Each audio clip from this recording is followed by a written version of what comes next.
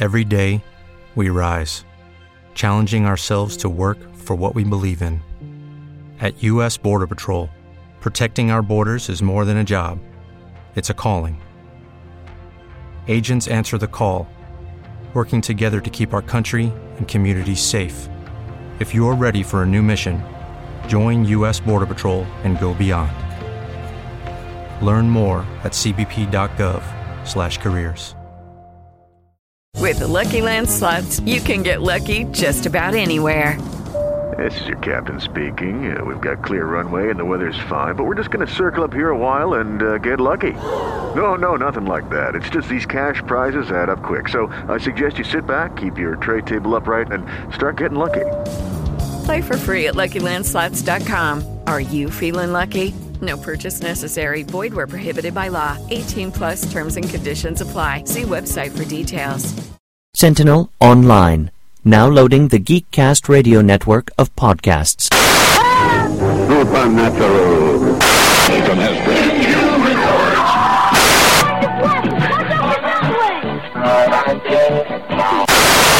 From Brave Star. Maybe it was a Manglore. It's Castle Grayskull. Tune in next week for a much better episode. For now, though, courage.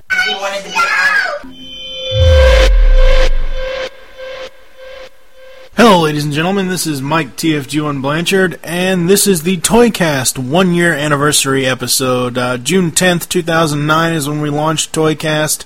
So it's been a year. We've had 60-plus episodes. It's kind of funny. I mentioned in the episode, I'm just kind of recording this intro just to, give you guys a little intro here. Joining me will be Michael Wilson, Pia, General Techno, and the goddamn Proto-Man. I want to thank everybody who's supported Toycast and the rest of the Geekcast radio network shows. It's kind of funny that I never really thought Toycast would reach a 1-year mark or even 60 episodes. As most everyone knows, the original plan was 1 episode per month, and that didn't really happen. We usually do 1 or 2 a week now. But anyway, hope everybody's enjoying the show, and without any further ado, happy 1-year anniversary to Toycast. This is Toycast. This is the Toycast 1-year anniversary special episode. And yes, even though I said that there would be only episode 60 before the 2-month hiatus, I lied. I forgot the 1-year anniversary is coming up. I am TFG on Mike, and joining me is Michael Wilson. Hello, sir. Hey, how's it going? It's going. How are you? I'm hanging in there. Hanging in there? Yeah, I'm feeling much better. The cold has passed, and the congestion has passed. I'm feeling better. My wife is not. She's got it now, and she's very unhappy. Yes, well, I don't know what it is. Either it's the weather or it's me or whatever. I'm not sure, but for some strange reason, over the last 2 or 3 weeks, whenever I sneeze, something happens where I don't know if it's the snot going down my throat or something, but I sneeze so hard that it is plagued like right under your Adam's apple, like right there where your larynx is, like before you get to your chest, like right there, that spot right there, and it's like something stuck there. And I've been drinking stuff and trying everything I can think of, and it still hurts to swallow. I have no idea why. Thank God it didn't do anything to my voice. Oddly enough, I didn't see the conversation going this way. So. Well, it. I didn't know. I'm kind of disturbed now. Thank you. I'm never gonna sleep tonight. Well, it just means we can go on longer than 15 minutes. But, no, I don't know. It's one of those things where last couple days I've gone to sneeze, and it's like stuff is getting backed up and coming out all at the same time. I have no idea. And you need to gargle with salt water. I've tried that. It doesn't work. Well, it's a work for me usually, but... Anyways. So, yeah, this is... Toycast's 1-year anniversary special. I will probably be having... This will probably be the first segment people hear. and I'll probably have a whole bunch of other people on afterwards. But yeah, 1 year, 60 episodes. Well, actually, 60. It's close to 63 or 64, counting the special mini-sodes and special discussions. But yeah, it's a good run. Yeah, it's a good run. You say that like we're done. Well, we're done until what, August? Yeah, August. Yeah. Yeah. So it's a summer vacation. Yeah. Figuring out how to spend it. Yeah, exactly. I need the lyrics up in front of me to really go on.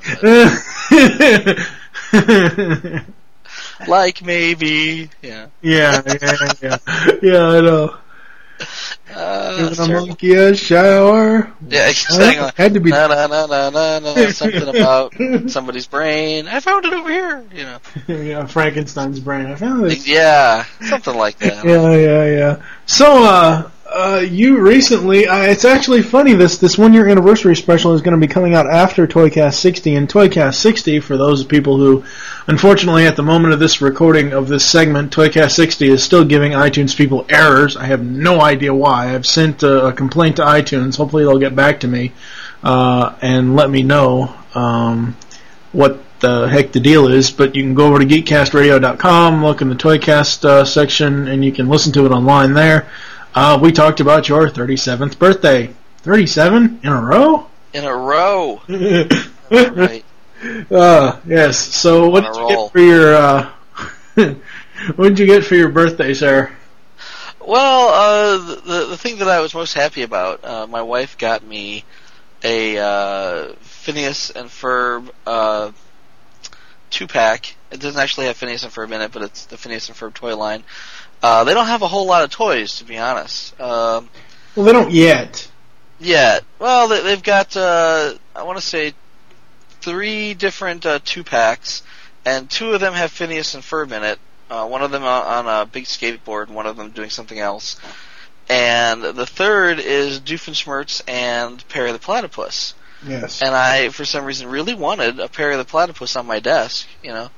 And I was surprised that Chrissy got it for me because, you know, I'm only allowed to have one collection at a time. Well, you know... And this doesn't fit into the collection. But I heard she had a... Oh, wait, stop, hold on. Alright. I just figured it out because I was looking at these things on Toys R Us's website. They have a transforming Perry. That fits into your collection. What's he transform into? From Perry to Agent P. Oh, do they? Yeah. I didn't see that. You can take... Well, I don't want to get ahead of myself, but... I'll look at it later. All they had at Toys R Us, I don't know what they had at Target, but at Toys R Us they had the 3 figure packs, the 2-packs, and then they had these squishy things where you squish them and their eyeballs bugged out. Yeah. And they had a Phineas, they had a Ferb, and then they had a Perry that looked like a platypus, and when you squeezed him, you know, like a stress ball almost, his little platypus eyeballs bugged out. Yeah. And I thought, that's kind of lame, you know? Yeah. I had no interest in those. But, yeah, I thought that these were Toys R Us exclusives as well, but Chrissy picked these up at Target. So I don't know what else they have at Target. I haven't actually looked. I've never seen these there. Usually when I go to Target, I head straight for, you know, the Transformers. Yep. And I'll take a look at the G.I. Joe and the Star Wars on the way out just to peek and see what else is out there. But I've never seen the Phineas and Ferb figures at Target, so I was kind of happy when she actually, you know, when she found them. Because she came home and she's like, "Oh, I have to go to Target. I'm going to get your birthday present." And I'm thinking, well, she's not going to find it there because I knew that you had suggested it to her. No, that's what I was going to say. You know, really, you know, your wife may have gone out and got it, but you have to thank me for doing it because you told me to send Chrissy a message. Exactly. I'm thanking you, but I told you to do it. I know, but you told me to send Chrissy a message and see if I could get her to get this for you. And I sent her a message, and I sent her a link to the Toys R Us page where I found, you know, a listing of the Doofenshmirtz Perry the Platypus 2-pack. nice. And she never responded to me, and I'm thinking, oh, great. It's like 3 days before his birthday. Yes, I just got paid, but there's no way that if I order it from Toys R Us, it's going to get to him by his birthday. So I saw she was on the Facebook chat. You know, her little green thing was lit up, so I'm like, hey, did you get my message the other day? She goes, yeah. I was like, well, you know, he really, really wants... She says, yeah, but he's only allowed to have one collection. I said, I know, but I think it's more of he really wants it for his desk at work. So, you know, he said something to me about wanting to have it on his desk and, you know, whatever else. And she said, okay, well, are they just at Toys R Us? I said, I think so, but I'm not sure. So, you know, there you go. Yeah. Sweet, yeah. Well, she said, I'm going to Target, I got to get your birthday present. I'm thinking, well, she's not going to find it there, so it'll be interesting to see what she comes back with, because I already own all the Transformers that are at Target. Yeah. Not gonna do you any good, because that's pretty much, you know, she knows me well enough, and she knows pretty much what to get me. I make it easy, because, again, I only have one collection. So yeah, it's like, well, just get me a Transformer, I'll be happy. Yeah, but she came back and said, oh, I found what I was looking for, and I thought, wow, that's great, because you weren't gone long enough to go all the way back to Toys R Us, so, you know, because our nearest Toys R Us is way out in Maryville. It's a, 20-minute ride out there. Mm-hmm. Yeah, so it was nice. I was kind of happy to see that she actually got it, and the figures are nice. I mean, they're not quite statues, but they're kind of statues. They're more of in-action figures because they're the type, like, all right, the best thing, and I hate to equate them to this, but the Masters of the Universe Classic line comes, you can buy a separate, like, castle piece that is a, like, figure stand for them. Mm-hmm. Whereas these, because they're in-action figures, they come on the plastic stand already. It's attached to them. It's part of the toy. So I would say they're more of in-action figures. Well, the stand actually comes off. Oh, does it? I didn't know that. Yeah. No, well, I would equate them to, like, the Robot Heroes. Ah, yeah. Where, well, like, if you look at Perry, he's one solid chunk of plastic. His hat comes off, which I didn't think it would, but it does. It's kind of cool. His arms rotate at the shoulder, and his tail comes off, but I think that's just for packaging. Because his tail was like flat up against his back in the package, and then it has a little fit slot A in the tab B, and it only goes one way, so it pops in there and his tail sticks out. But other than that, he has no articulation, and he has a little stand that he comes with two little pegs on it, and the stand says Disney Jax China. So he was molded in China, and he's all of like 4 colors. So there's not a whole lot going on with Perry, but he's Agent P. He doesn't need much. Yeah, well, see, that's the thing. He's a platypus. They don't do much. They don't do much. But it's one of those things where, regardless, you're not buying the Phineas and Ferb toys for the massive articulation that Leader Class Revenge of the Fallen Optimus Prime has. Oh, exactly. It's not. Yeah. You're buying them for, again, it's like my Mighty Mugs obsession. You're buying them to be display pieces. Even though they don't really do much, you can have them hold different guns, like Han Solo's gun and whatever else. Well, that's the strange thing is his hand. He's got one hand that's kind of like out, like he's gonna jump or something. And he's got another hand that's kind of crooked, like like the vintage Star Wars figures are. He's only got 3 fingers and a thumb. I just noticed that, but it's kind of set there so he could hold a gun if he wanted to. Now the gun that comes with Doofenshmirtz is the Uglyonator, and I haven't seen the Uglyonator episode, but there's screenshots of it on the back of the box. Oh, you haven't? I'll have to find it on YouTube and link you to it. Yeah, that'd be funny. But the gun's way too big for him to hold. But I don't really know where I got this from. It's a little Han Solo gun, and I recognized it because I used to have a little Han Solo a while back. Before I collected Transformers, I collected Star Wars. Yeah. And this would have been 12 years ago, right? Yeah. Yeah, long ago. Pre-Chrissy, damn near, right? Yeah. Long ago. Chrissy and I have been together 10 years. So I must have gotten this in like a Transformers lot or something. It might have been in the bottom of the box, and I saw it there, and I was like, sweet, it's a Han Solo gun. I'm going to keep it, and it's been sitting on my desk forever. And finally, it's got somewhere to go because it's just the right size to stick into Perry's hand. Yeah. I just put a little photo of that up on my TwitPic. Yeah. It says, "Curse you, Perry the Wait, is that a plastic DL-44? Where did you get that?" Yeah, because that's the kind of blaster that Han Solo uses. Yeah. So, and Perry the Platypus shot first.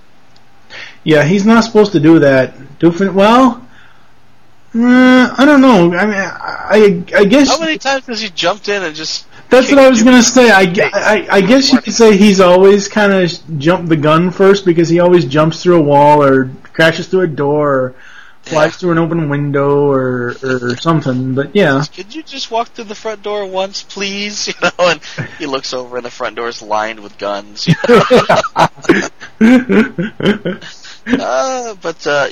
like the Doofenshmirtz because he's. It's just weird about him, but he's got very, very little articulation. And that I thought he had almost like a ball joint at the neck because you know how he's hunched over a little bit. Yeah. But it doesn't. It only rotates. So it's weird that he can kind of tilt his head from side to side like a puppy thinking about something. Mm-hmm. And oddly enough, you can actually turn his head upside down. So it's kind of like. I don't know. It might be the upside downator headerator. Exactly. Yeah. Well, I was thinking, like reverse Exorcist. Oh God, no. Yeah, and then his arms. Yeah, he's got the rotating. Rotates at the arm, so he can hold his arm up or put his arm down, and he's got one hand kind of pointing, like go over there, Perry the Platypus, and then he's got another hand that's, crooked for a gun. Mm-hmm. And he's got this great big old gun. It's huge, and I thought, man, that's overkill for the gun. But again, it's from one of the cartoons, mm-hmm. and it's weird. It's got like a little bubble on the back with a frog in it. I don't understand it at all. Okay, well, again, I haven't seen the this episode, but when you push the frog down, it backfires, and something green comes out the ass end of the gun. Yeah, and it's to smack him in the face. So. Right. It's the backfiring Uglyinator. What it is in that episode of Phineas and Ferb. Again, I'll have to find it on YouTube for you so you can watch it. But the basic premise is Doofenshmirtz assumes that in order for him to look good, everybody else has to be ugly. Okay. That makes sense.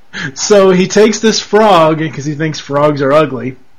And he shoots everybody, including Perry, to make them look ugly. And shoots, what was his name? Lance something. It wasn't Lance Bass. It was, I don't know, some strange actor. I don't know, some Lance something, who was really good looking. So he shoots him, makes him ugly. Blah blah blah blah. By the time the end of the episode, Perry puts in a picture of this Lance guy and makes everybody back the way they were, including Lance.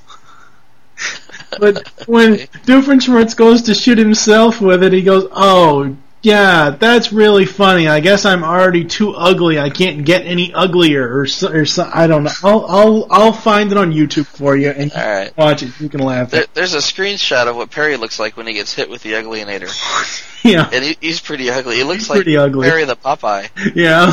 Yeah, these huge forearms, and it's just funky looking. Yeah.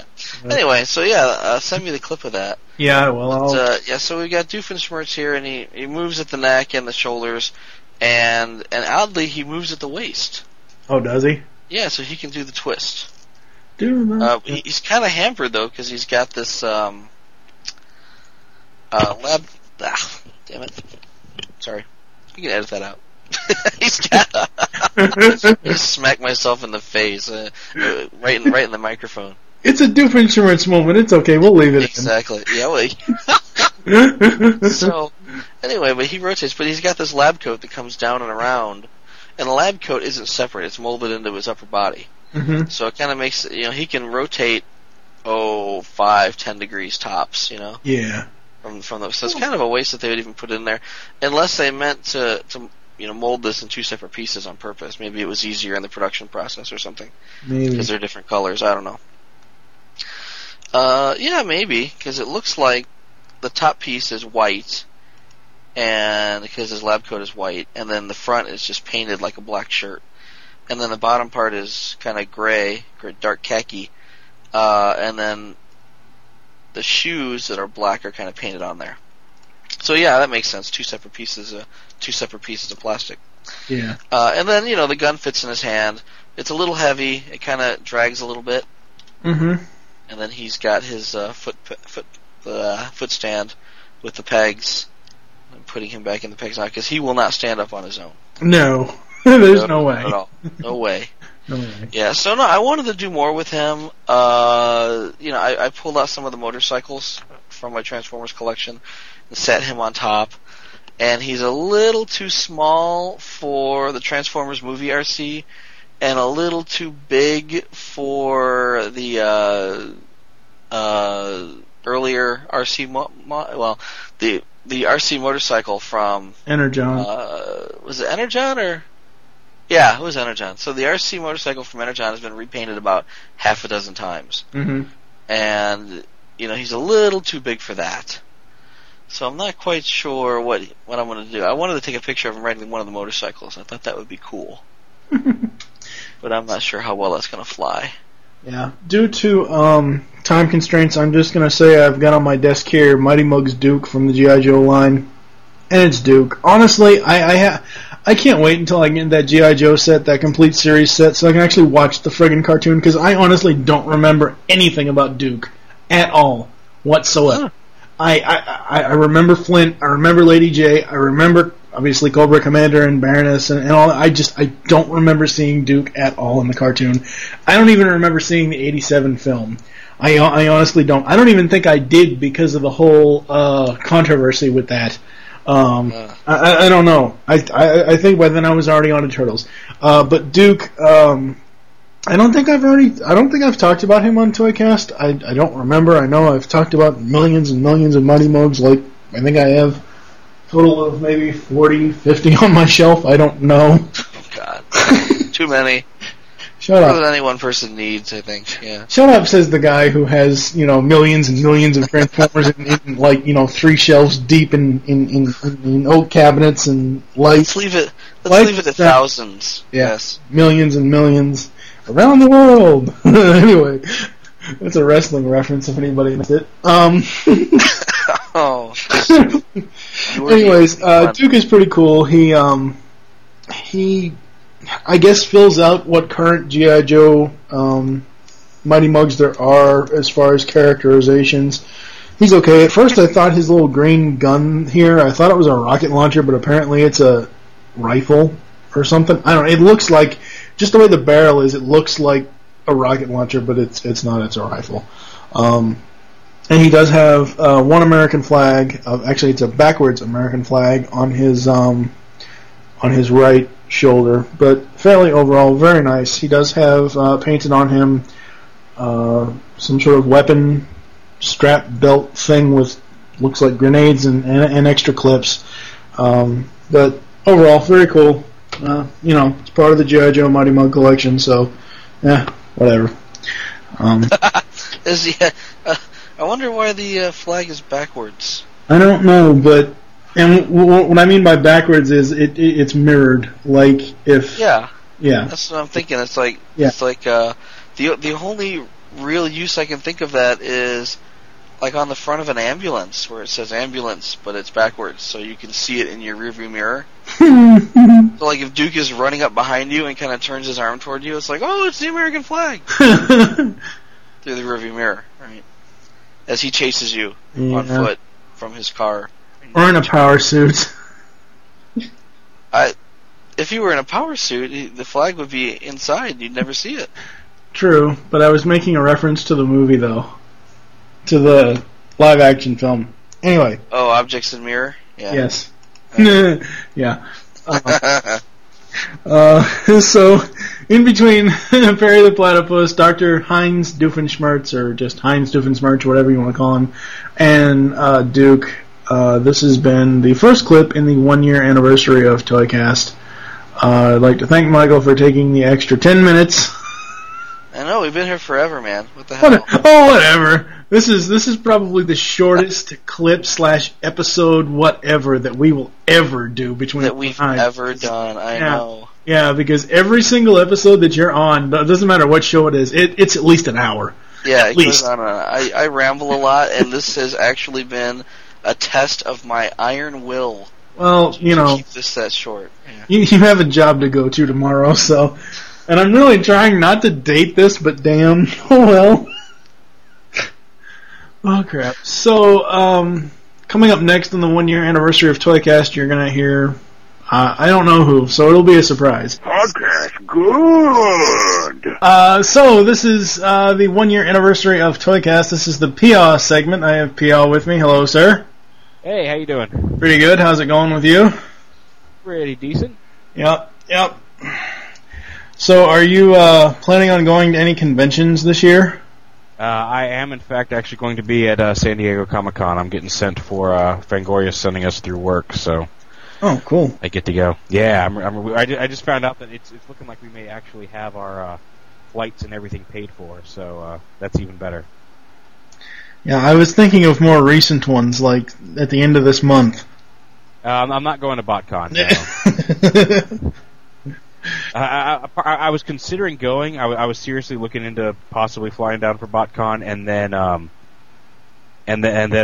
found out that because I'd pretty much given up on going to San Diego, and then I found out that I got a press pass to San Diego Comic-Con, and cool. At first it was looking like I was going to have to pay my own way, so I was saving up money for that, and now it's looking like I'm sure going to have to pay part of it, but it's looking like that's going to be mostly paid for by the company. So awesome. Well, there is still. I don't know if you feel like going to Canada, but there is still time to go to TFCon in Toronto. When's that one again? It's July 16th to the 18th. See, I couldn't do that one. That would be right before Comic-Con. Oh, okay.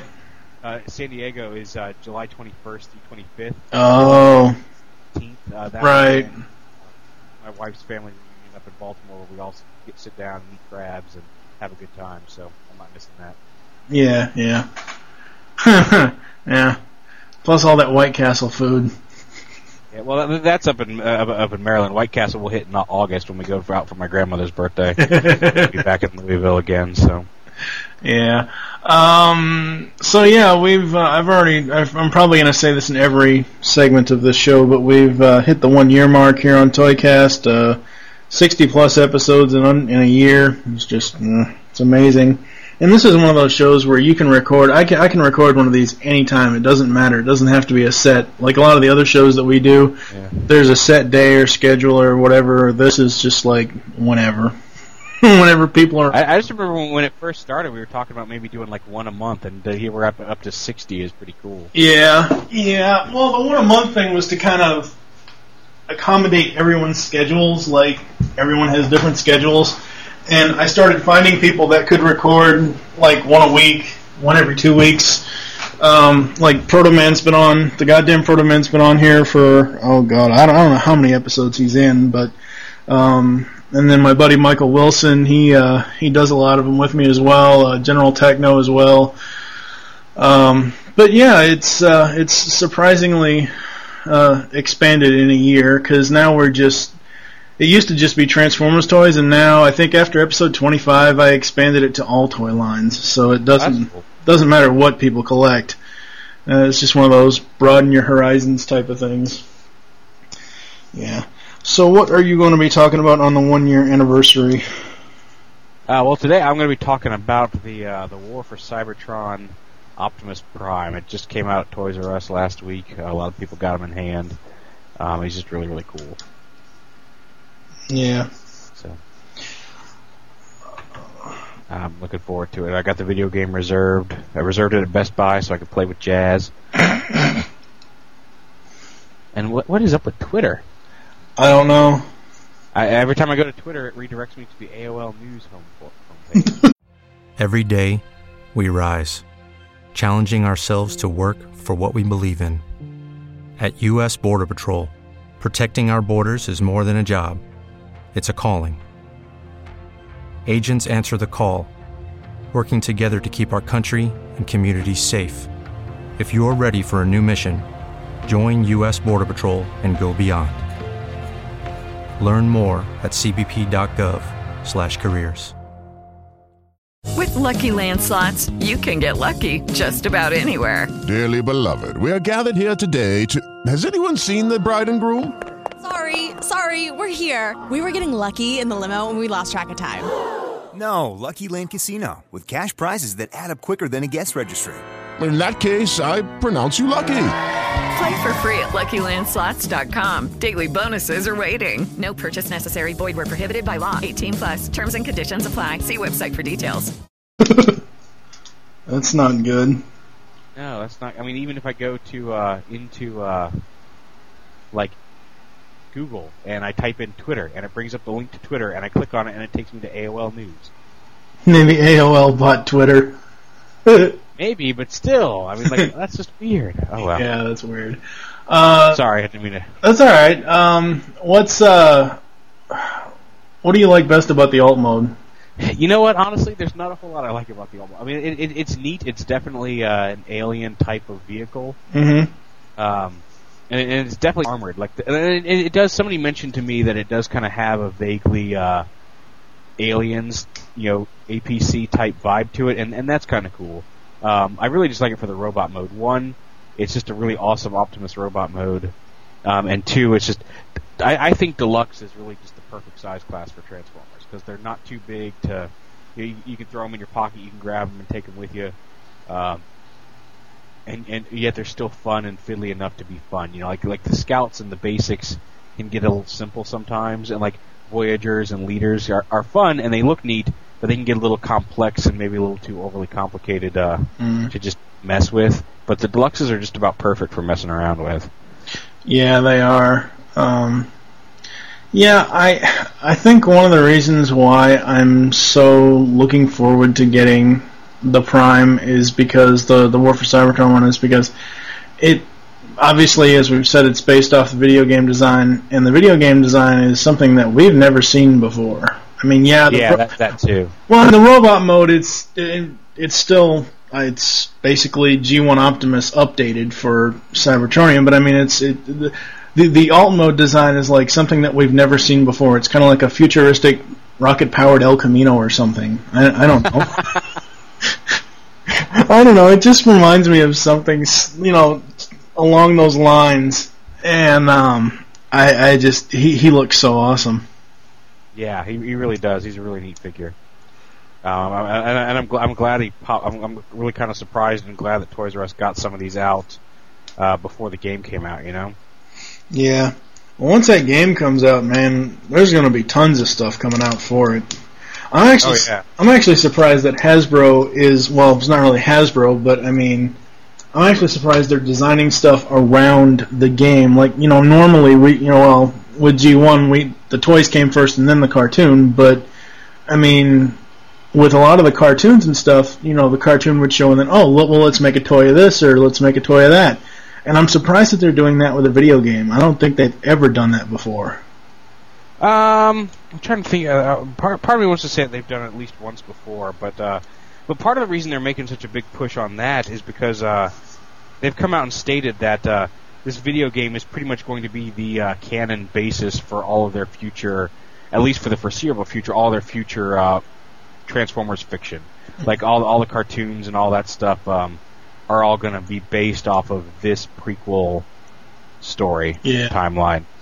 So and if they're going to put that much into it, if they're going to say like this is going to be our big TF backstory for the foreseeable future, I can see them making the effort to put some, to get out more toys and some of that of some of these things. Yeah, I just wonder how they're going to do. I wonder if they'll design. Well, I mean, I know we've had now. Is Thrust is just Generations. He's not part of War for Cybertron, right? Correct. Yeah, Thrust is just his G1 self. It's right. Just a remold of the Japanese release we got a while back. I wonder what kind of molds they'll use for the jets, because as soon as the game gets released and other waves of those toys come out, that they're going to make more than just Prime, Bumblebee, and Soundwave and all that stuff. You know they're going to make Starscream and Skywarp and everybody else. Oh yeah. I wonder what kind of molds or what kind of how they're going to design around those game designs. Because I mean the War for Cybertron Prime is pretty much the same thing you see in the video for the most part. Yeah. Well, I'm curious to see how that works out. I've heard that there is a War for Cybertron Starscream coming, but I keep hearing that, and then I haven't actually seen any evidence of that. So who knows? Yeah. Well, the reason why I say it probably is because when have we never gotten some sort of Starscream toy? Yeah, good point. I mean, come on, and the raging fangirl fandom will scream at the top of their lungs like a Britney Spears concert or something. Yeah. I mean, they even found a way to make him into a car for Alternity, so...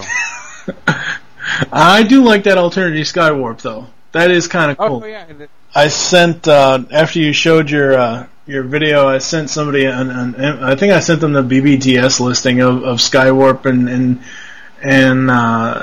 somebody who's a fan of it. I sent it to her on Twitter, and she's like, wait, they're cars, ew. I said, yeah, so it's still Skywarp, though.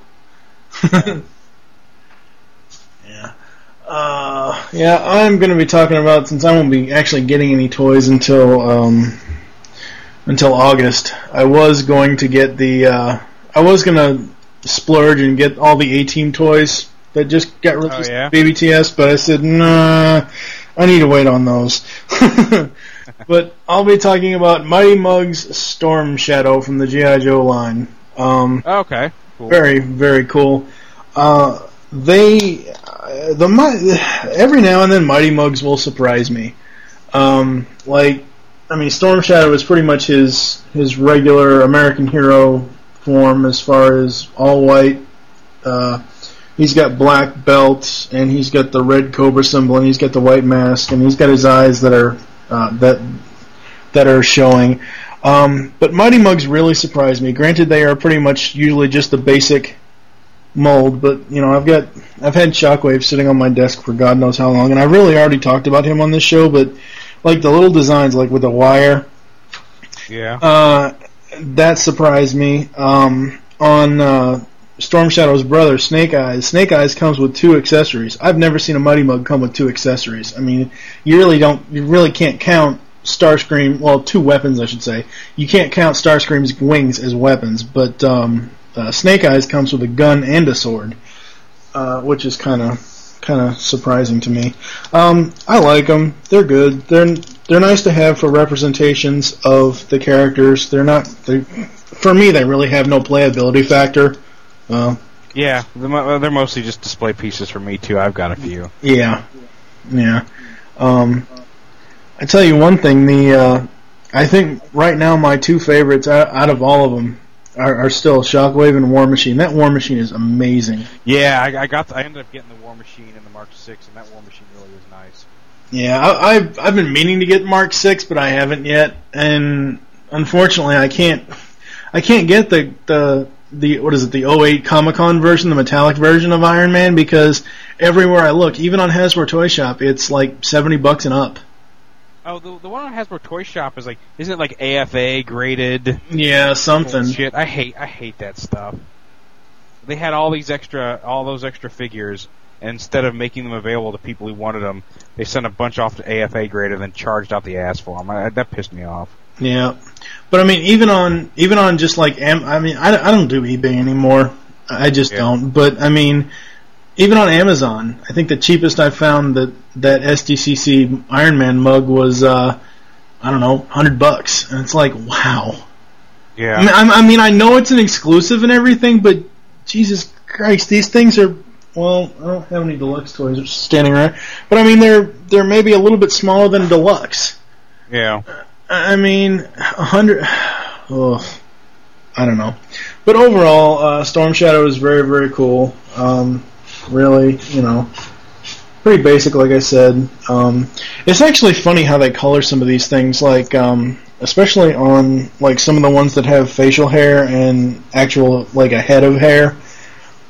Yeah, oh yeah. Well, the neck is really weird. Like I could go over and get Duke. I talked about Duke in a previous episode I talked about Duke in the previous segment of this episode.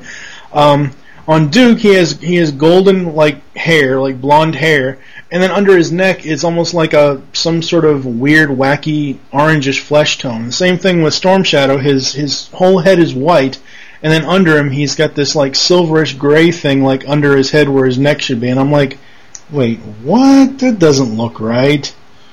But I mean, if you're just have him standing somewhere and looking at him, you don't notice unless you pick the thing up and turn it upside down. Yeah. I wonder if these things come with stands because they have that little plug on the bottom of the foot, or not come with. I've always wondered that myself because they do have that.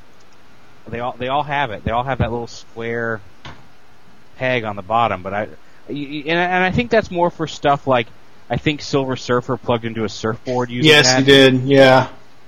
So maybe that was just something they included on all of them, so they didn't have to change anything when they made figures like that. I could be wrong, but that would be my guess. Yeah, I do remember, and I still have to get Silver Surfer and Galactus, but yeah, I do remember seeing Silver Surfer. He plugged into his surfboard. That's the other thing. Some of the accessories surprised me. In a previous episode of Toycast, I talked about the cowboy version of Wolverine, the Logan figure with the cowboy hat. And I've got pictures of the cowboy hat on the Starscream Mighty Mug, on Shockwave, on Mega. It's just funny to just put it on other ones. It's hilarious. It's just hilarious. Yeah, I do like some of the interchangeability of some of that stuff. Yeah. What other stuff are you expecting coming as far as toys that you're going to be either reviewing or just stuff you're expecting to have? Well, I got War for Cybertron Bumblebee today, as well as Generations Drift. I've got the Voyager, Hunt for the Decepticons, Optimus Prime coming. I've got some DC Universe figures coming. I've got some more Green Lanterns and a couple more Superman figures on the way. Yeah, that Kilowog looks awesome. Kilowog is awesome. I like what you did in the video before you put him together. You put his head and his crotch together. Oh yeah, well that's what came together in one of the in the Cat Matui packs. In Cat Matui she came with. Oh, he is broken. Awesome. Who's broken? That sucks. My War for Cybertron Bumblebee. He's supposed to have a couple little tabs that help peg the front wheels into the body, and they snapped off. Oh, nice. That's not... I mean, it still holds together because he latches together in a couple other places too, but he didn't hold together as tight as he should because the pieces broke off. Effing awesome. So I guess we could call this segment Behind the Video segment. I just won't mention it in the video. Yeah. But yeah, what was it? Yeah. I've been trying to figure out how I can start collecting them, and I'm going to have to go to BBTS, obviously, because the website that they're actually originally sold through, that website sucks. I really want to start collecting the Masters of the Universe Classics.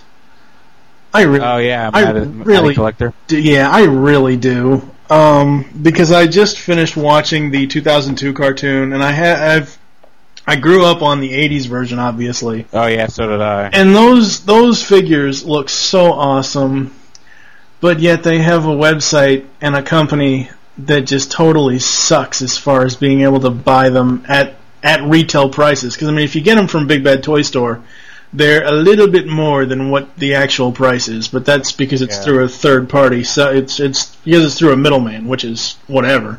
But yeah, I really want to start collecting those. I'm gonna have to try to start doing that by the end of the year, hopefully. Hell, if I can still find them, because most of the BBTS ones, if they've not removed them, they're sold out. Oh yeah, they're hard to find. Yeah, but the thing is, every time they sell out, eventually Matty Collector will reissue them, and when they reissue them, they don't. They generally, like, reissues generally tend to not sell out within the 5 minutes like the new ones do. Like the Hordak when they first issued it sold out in like 5-10 minutes. It was done. Yeah. But when they reissued it last month, he was around for 2 or 3 days. Still. So, oh yeah. But I mean, I don't understand why, and I really don't want to get on a Matty Collector rant, but I don't understand why Matty Collector doesn't just... Lucky Land Casino, asking people, what's the weirdest place you've gotten lucky? Lucky? In line at the deli, I guess? Aha, in my dentist's office. More than once, actually. Do I have to say? Yes, you do. In the car before my kids' PTA meeting. Really? Yes. Excuse me, what's the weirdest place you've gotten lucky? I never win and tell. Well, there you have it. You can get lucky anywhere, playing at LuckyLandSlots.com. Play for free right now. Are you feeling lucky? No purchase necessary. Void where prohibited by law. 18 plus. Terms and conditions apply. See website for details. Hey guys, it is Ryan. I'm not sure if you know this about me, but I'm a bit of a fun fanatic when I can. I like to work, but I like fun too. It's a thing. And now the truth is out there. I can tell you about my favorite place to have fun. Chumba Casino. They have hundreds of social casino style games to choose from with new games released each week. You can play for free anytime, anywhere. And each day brings a new chance to collect daily bonuses. So join me in the fun. Sign up now at ChumbaCasino.com. No purchase necessary. VGW Group. Void where prohibited by law. See terms and conditions. 18 plus. Make these. I mean, they know that they're popular toys, especially more so with collectors than kids. But I mean, you know, they know that they're popular. I don't understand why they don't just make them like, I don't know, 1,000, 2,000, 3,000, you know, however many thousands of, you know, product that you want. If the demand is there, I don't understand why they don't make extra to have a restock instead of reissuing. Well, because they, I don't know. I think they were a little unprepared for, and then they have been slowly increasing the numbers over time, but that takes a few months to get processed. You know, like if they sell out of 500 Hordax this month, you know, and they say, oh, maybe next time we should make 700. You know, that doesn't affect anything until, you know, 3 or 4 figures, 3 or 4 months down the line. So it's just a slow process. Yeah, it's a very slow process. Yeah. What else can we talk about, I guess? What are your opinions on the supposed, or not supposed, but the new cartoon, the new Transformers cartoon coming? I'm looking forward to seeing it. Like I said, they got, I know they got Peter Cullen for Prime, and somebody was mentioning that, how great it was to see Peter Cullen and Frank Welker in the same studio. So they may have gotten Frank Welker for Megatron, which I'm really looking forward to. And I know we got Jeffrey Combs as Ratchet, which I think might be interesting. So I'm looking forward to seeing how that one turns out. I don't really know all that much about it, so it's kind of just, I'm curious. I'm looking forward to it. We'll see how it goes as it gets closer.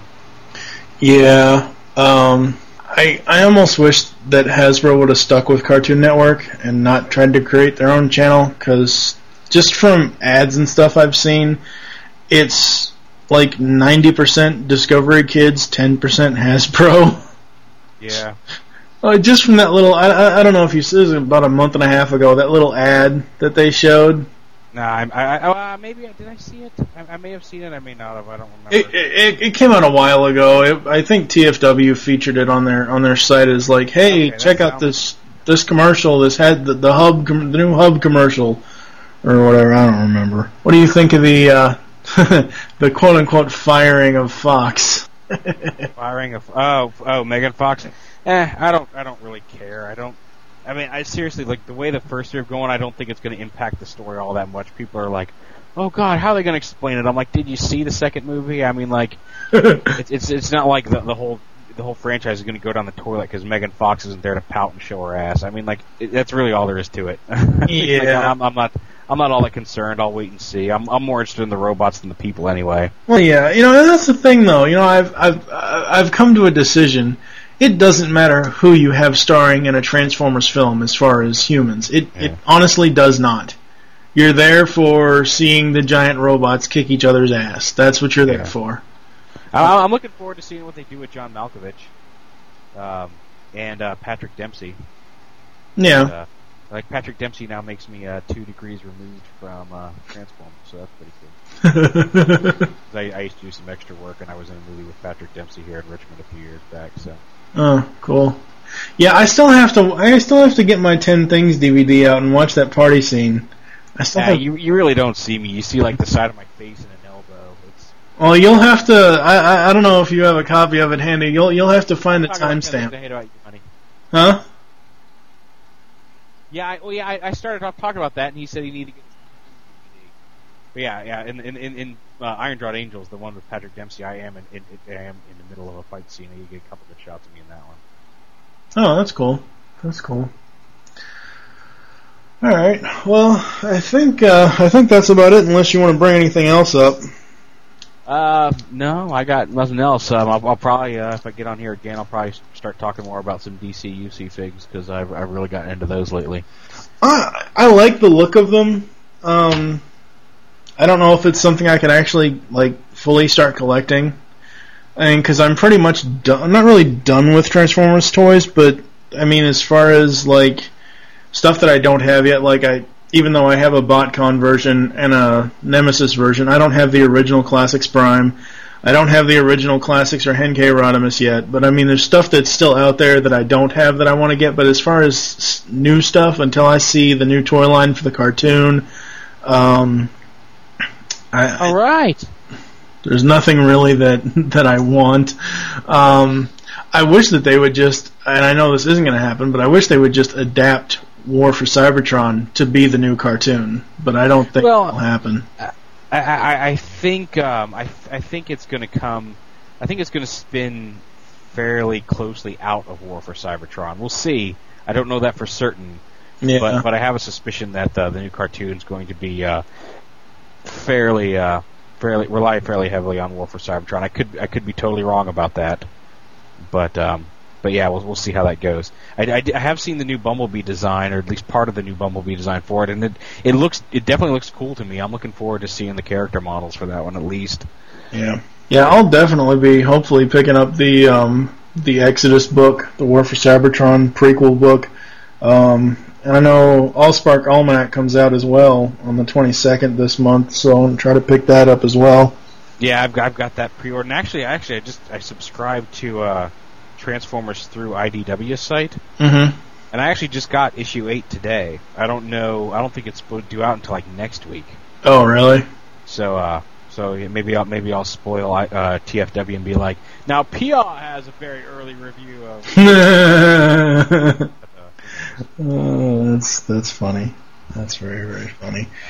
All right, well, I think we're going to wrap this up. Thank you for being here, Mr. Pia, sir. Oh, thanks for having me again. Sorry it's taking me so long to get back on here. Oh, man. Yeah, that's one thing I forgot to bring up. When the hell was the last time you were on this show was maybe episode 13? I don't even know if it was that. I may have even been episode 4 or 5. Well, no, we did that BotCon 3-part special way back when with. Oh yeah. So I think it was 11, 12, and 13, or 10, 11, and 12, or something like that. Yeah, I don't know. But yeah, thanks for being on, and I don't know who's going to be coming up next on the 1-year anniversary. So stay tuned, and we'll be back after this. We are celebrating ToyCast's 1-year anniversary, and joining me now is General Techno. Hello, sir. Hello there. And the mind behind one of the minds behind TFCon Toronto, the goddamn Proto Man. Hello. Hey, how you doing, guys? Pretty good. How are you? I'm always great. Been busy. Sorry I haven't been able to jump on the show so much. I recently bought a house. Now I've been doing the painstaking packing. So fun. It doesn't really dawn on you how much you have until you actually have to put it in boxes. Oh, believe me, I'm not looking forward to that when I eventually move, just packing my Transformers collection. They don't make Transformer toys like they used to. Thank God. I'm just thinking, thank goodness I'm not one of those people who I keep a lot of packaging, but thank goodness I'm not one of those people who's big on keeping all the boxes unfolded and stuff. Otherwise, I'd have so much space of empty space. There's only an article about this. I'm telling you, after this experience, I really should. Yeah, you should. There's only one toy line that I like. Everybody knows that I do 2 of everything, just because, especially with Transformers, because of alt and bot modes. But yes. There's only one toy line that I will buy 2 of everything and keep one of them mint in box, and that's if I can ever get a hold of any of these, which is the Masters of the Universe Classics Collection. Fuck you, MattyCollector.com. You and your horrible... I have way too many friends that are on your boat, let me tell you. I know. Well, it's not even... I haven't even been, like, in the boat of trying to even buy them on Matty Collector. Like, I know there's no way I can even do it. So, you know, I'd love to get them from BBTS, but because BBTS is a third-party seller, or a second-party... whatever the heck... Middleman, basically. The prices are, you know... $10, $15, $20 more than what they would be from Matty. So eventually, once I get some money saved up, I'm going to start buying those. Yeah, I'm really, like, I think the only boxes that I've saved are the Mighty Mug boxes because they're the easiest ones to save and not destroy. They're pretty looking. Yeah, plus they're neat looking unless you live in Canada. Yeah. Oh. Low blow. Yeah, I know, right? Well, you could always move to the States. Yeah. I'll just cross the border just for the boxes. Yeah, there you go. But you know, I've never really been a mint in box or save box kind of collector. I just haven't. But I don't know. That's kind of one of the good things, actually, about living in Canada, and I've heard a lot of Canadian fans bring up this point, too, is that because in Canada, the tech specs and the profiles are no longer on the back of the box. Yes. Because they actually, like, it's an insert piece of paper. Now you could just, like, you could buy an entire wave of Transformers, and just, if you were really a box completist, you would keep only one box and then throw out the other 6. Yes. They all have the same box. But you would keep all the insert paper, like, you know, like the front bubble, if you will, like not the bubble, but like the insert bubble, and all of that stuff. When you put it in a folder, it takes a lot less space than. And often I noticed that if they can, they print it on the back of the instructions too. Yeah, so you've got one sheet that you were going to keep anyway. Exactly, and it's good because at least I know when it came to Revenge of the Fallen and Movie 1.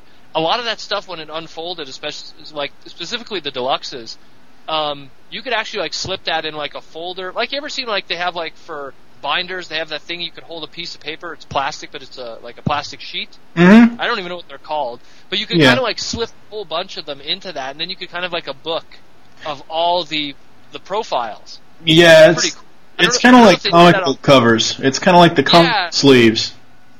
Yeah, that's what I mean. Like, and that's like awesome that they. I mean, now it's not the same scale anymore with a lot of different figures. Obviously, we got a leader class; it's not the same. But it was pretty cool when they kind of had that at first. And you know, it saves a lot more space than keeping hardbacks. I've noticed though that Hasbro Canada is just with the recent waves that they're moving back towards putting stuff on the card back, like unique card backs. I've noticed with a lot of the later Revenge of the Fallen deluxe figures. I think maybe also because when it's end of line, they don't try as much.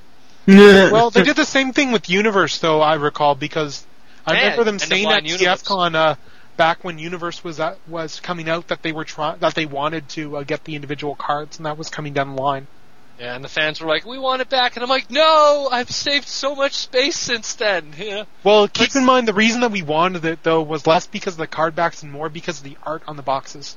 I guess so too. We wanted it just for the box art, I think. Because I would have hated that if they did that to Animated. Because Animated, what was so cool about it was you got like 3 kinds of box art. You got like the front box art, the side box art, and then the back box art. Plus, it was all removable too, for the most part. Yeah, like that was great. Like Animated, if they ever made it generic, that would be horrible. Like, I would never want to have like Beast Machine's Cheetor era. Yes, that was the worst. But yeah, the best part about the Animated toy line though was just the fact that they, on the Canadian boxes, that everything was on inserts. So they could actually use the same box for the whole wave, but make the boxes look different. Yeah, and it worked. Yeah, I know this is going to be environmentally incorrect, but I miss Styrofoam. I miss G1 boxes. Because that was so much easier than these goddamn twist ties and these fucking elastic pieces of shit. Well, actually, you know who you have to blame for the twist ties? It was because of Power Rangers.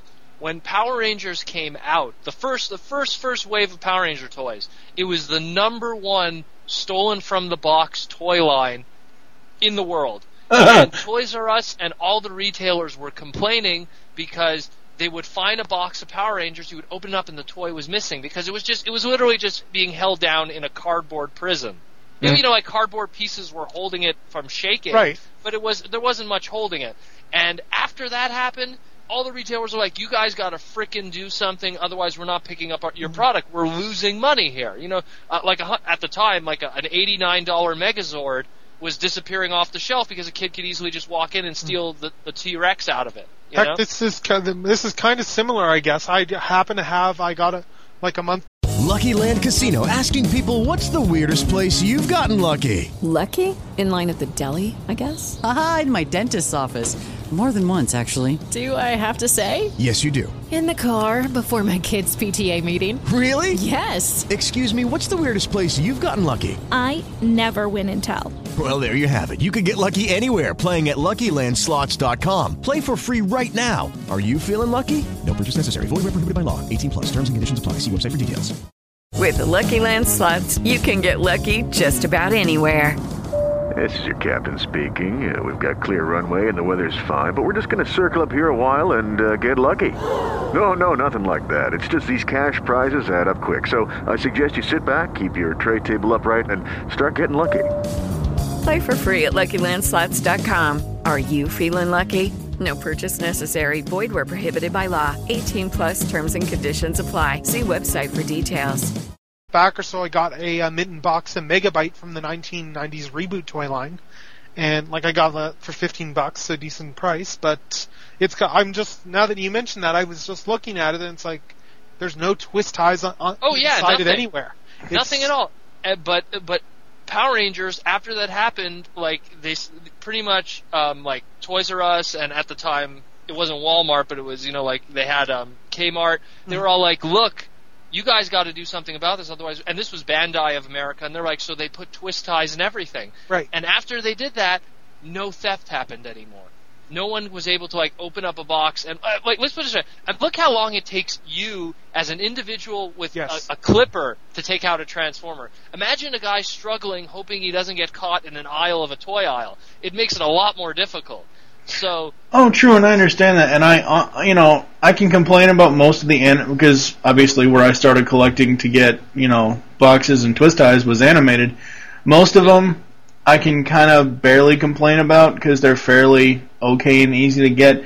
The main part where it really pissed me off was when I almost lost my whole thumbnail on fucking Blitzwing, because they put a twist tie in the middle of his fucking body. I cut open my finger on what was the one? It was oval. It was the Minicon 3-pack team that was the 3 street cars, but it was oval. Oh my god, I'm trying to remember the names. I know. Is that the one from Cybertron? No, not Cybertron. This is the one that was Armada. It was a 3-pack of cars. I'm trying to remember. It was oval. That's the one I remember the most because he looked like a Honda Civic. Is that the okay? Anyways, I know what you're thinking. It's like the Street Speed team. Yeah, that's probably it.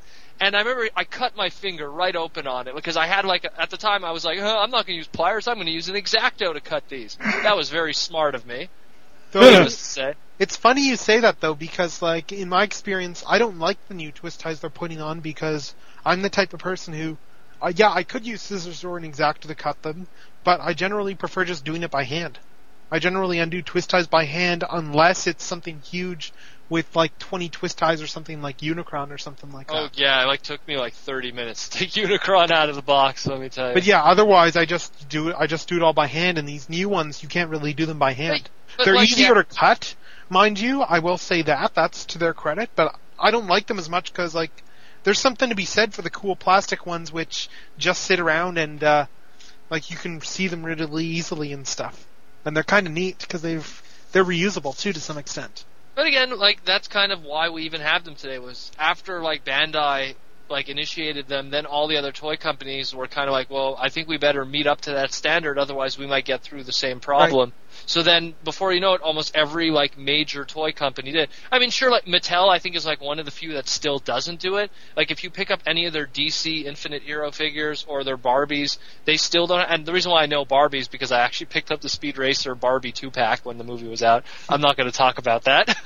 Sure. But you already opened the door. You just kicked yourself in the ass. I know. But either way, Speed Racer, it's manly, I think. Anyways. It came with Trixie, too. Okay, I'm not helping myself. Anyway, no. Like a hooker. No, you could have gotten yourself off the case really easily. Yeah, if I would have said it was Racer X, it was Trixie. Anyways, no, but it's like I know that Mattel they don't really use twist ties on any of their stuff, especially their action figures. But I know Bandai, they were the first ones to do it, and then Hasbro followed soon afterwards. Right. And when Kenner merged into Hasbro, it was just apples and oranges together. So that's why I could agree with the styrofoam thing. Also, the good thing with styrofoam is that I find that boxes are less likely to collapse on themselves because styrofoam's a lot stronger. Like, you could stack a shitload of boxes on top of each other. Yes. Where when you're relying on a cardboard insert to hold stuff, oh my god, those Armada boxes were so oddly shaped. Or even the first movie ones, where you stack 3 of those on top of each other, and that bubble breaks, and then everything just collapses on itself. And I do shows where you have to stack figures on top of each other to just get as much space as possible to display to sell, and they're crushing each other. They literally are, and it's a shame because the styrofoam stuff, it stays strong. Yeah, it does. One thing I will say with theft though is that twist ties, they're a great way to deter theft, but unfortunately these days it seems that there's another enemy of security for toys which is coming up, and that is employees who aren't paid enough to care and notice if people have swapped things out. Oh, let me tell you something. The whole toy swapping thing, I remember first seeing it, I think it was when Universe 1.0 came out. And that was a big, deal to me because I was seeing the weirdest shit happening. I remember, Universe 1.0 Optimus Primal with that, brown, Rastafarian color scheme. And that was the box, but inside it was the Dragon Zord. And I was like... Why would you swap out a Dragon Zord? I don't know. That's what I was saying. I'm like, you know what? Maybe that Dragon Zord's worth more money. I think I saw that once, actually. I saw something like that. I think it was someone had swapped an Episode 2 Clone Trooper into some box or something. And I remember when I first saw this and I posted about it, they said, you know what? This has been going on forever. And I think, its origins, it came from the G.I. Joe community. Because what the G.I. Joe community used to do, because they're heavy in the kit bashing and customizing, they would take, a set of figures and then put in bootleg Joe figures or crappy Joe figures back in and return them, and no one's the wiser with those. When you return a Transformer, if it's blatantly purple and green and you put in some kind of yellow sports car, they're going to notice because of the box art and everything. But Joes, they're so generic and human looking that you could just put anything in there and it'll pretty much pass, Right. Especially a lot of Joe stuff that just doesn't have box art at all. Well, I think part of it, again, is the fact that they don't pay these employees enough to give a crap. Of course not. And I don't blame the employees. They're not making enough to give. Yeah, I'm pretty sure the average Walmart employee doesn't really care about their toy department. They're looking at the clock and they're just hoping that they get their paycheck so they could, relax for the weekend and pay the rent. Yes. I don't know if I've ever told this story on Toycast, but when I first got the very first Voyager Optimus from Animated, I found him at I can't believe I found him at Walmart, and this was the one with the faction symbol, not the one that I got from Entertainment Earth without the faction symbol. But when I got him, the lady was there stocking stuff up. I guess she works in the toy. I don't know. She's putting stuff on the shelf and stuff. I said, "Is there any others of this one?" She goes, "No, whatever's out is out." And I was like, "Oh, okay." So I grab it, and I had because I usually bring my backpack with me if I have to carry my keys, my wallet, my cell phone, and they all won't fit in my pocket. So I had my backpack, and everybody knows Voyager boxes. They're not super big, but they're big enough to where, it would be noticeable if you tried to put one in a backpack. Oh, clearly. So I was sitting on a Walmart bench inside the store still. I went there to get my wallet out, to get the money out, or my card out to go up and pay for the toy. I set the box down next to me on the bench, and I had my backpack in my arms. Next thing I know, some Walmart employee comes by and says, "Oh, you trying to put something in your bag?" I'm like, "No, dude." He's like, "Oh, I'm just kidding. I'm like, "You see the box right there, don't you?" You know what? They're underpaid and they're bored. I don't care. You cannot. It's just all right. it's just the same thing as defamation of character or assaulting someone's character. When they plainly see the fucking product that you're going to buy, you don't have anything else in your hands, they see it on the fucking bench and they basically outright accuse you of stealing. I should have gone to the fucking management, but I said, fuck it, I don't want to. I just went up, paid for it, and left. But it's one of those things where you don't outright accuse somebody of stealing something in a store unless you think they've actually stolen something. I mean, right. Like I said, this box, the Voyager boxes, they're at least both hands full, you know, for the most part. I mean, you can't palm a Voyager box in your hand. You can't put that under your shirt and hope to get away with it. Exactly. I mean, it's... I'm 9 months pregnant. Yeah. I'm naming it B. Yeah, and it's going to be a robot. Schwarzenegger and Jr. But it's like, Jesus Christ, man. And then Blitzwing. Blitzwing is so fucking... Oh, God. I am so glad that I only like his robot mode. That way I don't have to buy 2 other ones of him. Because, holy crap, like I was saying, I had to transform him to get him out of the box. Really? Yeah. It was that bad. Wow. I know, I screw around with Walmart customers. I remember I went to the States once and I bought like $300 in merchandise of TFs and stuff because there was just so much there that I didn't have back home. And when I went to the cash and I paid for everything and they were like, "Oh, is this for your little boy?" And I was like, "Oh, yeah, yes it is." "Oh, how old is he?" 26. And then she looked at me like I was crazy, you know? I love that. Yeah, I normally don't mess. I do that with Toys R Us too. Toys R Us, whenever they ask me, "Would you like a gift receipt?" I go, "No, I'm just gonna go home and open it and play with it." Yeah, I always say, yeah, they ask me and I'm always like, yeah, no, don't bother. It's always don't interesting. Bother, I'm gonna go home and play with it right here. Although one thing though, it's always interesting, like I haven't been to Toys R Us nearly as often this time of year, but like they switch, at the one I always go to, I mean like for a while, like I was getting the same, I generally got like the same salespeople at the register, so I mean like, they pretty much knew I was a collector at that point, so, I mean there's nothing wrong with it. It's always kind of fun. That's like, honey, I'm wearing the Autobot shirt. Can I make it any more apparent? Well, I just mean because I bought so much, because I buy so much stuff from their register, and it's like, you know, it's pretty clear I'm a collector. It's pretty clear I'm a collector when I'm going on my bike and picking up Transformers. It's not only that. It's like, you know, when you're like, that's what I said. Like either I'm a collector or this is the most fucking luckiest kid on the entire planet right now. You know? Whoever I'm buying this all for. Plus, if I'd had kids, then I mean I'm way too young to be buying this stuff for them anyway.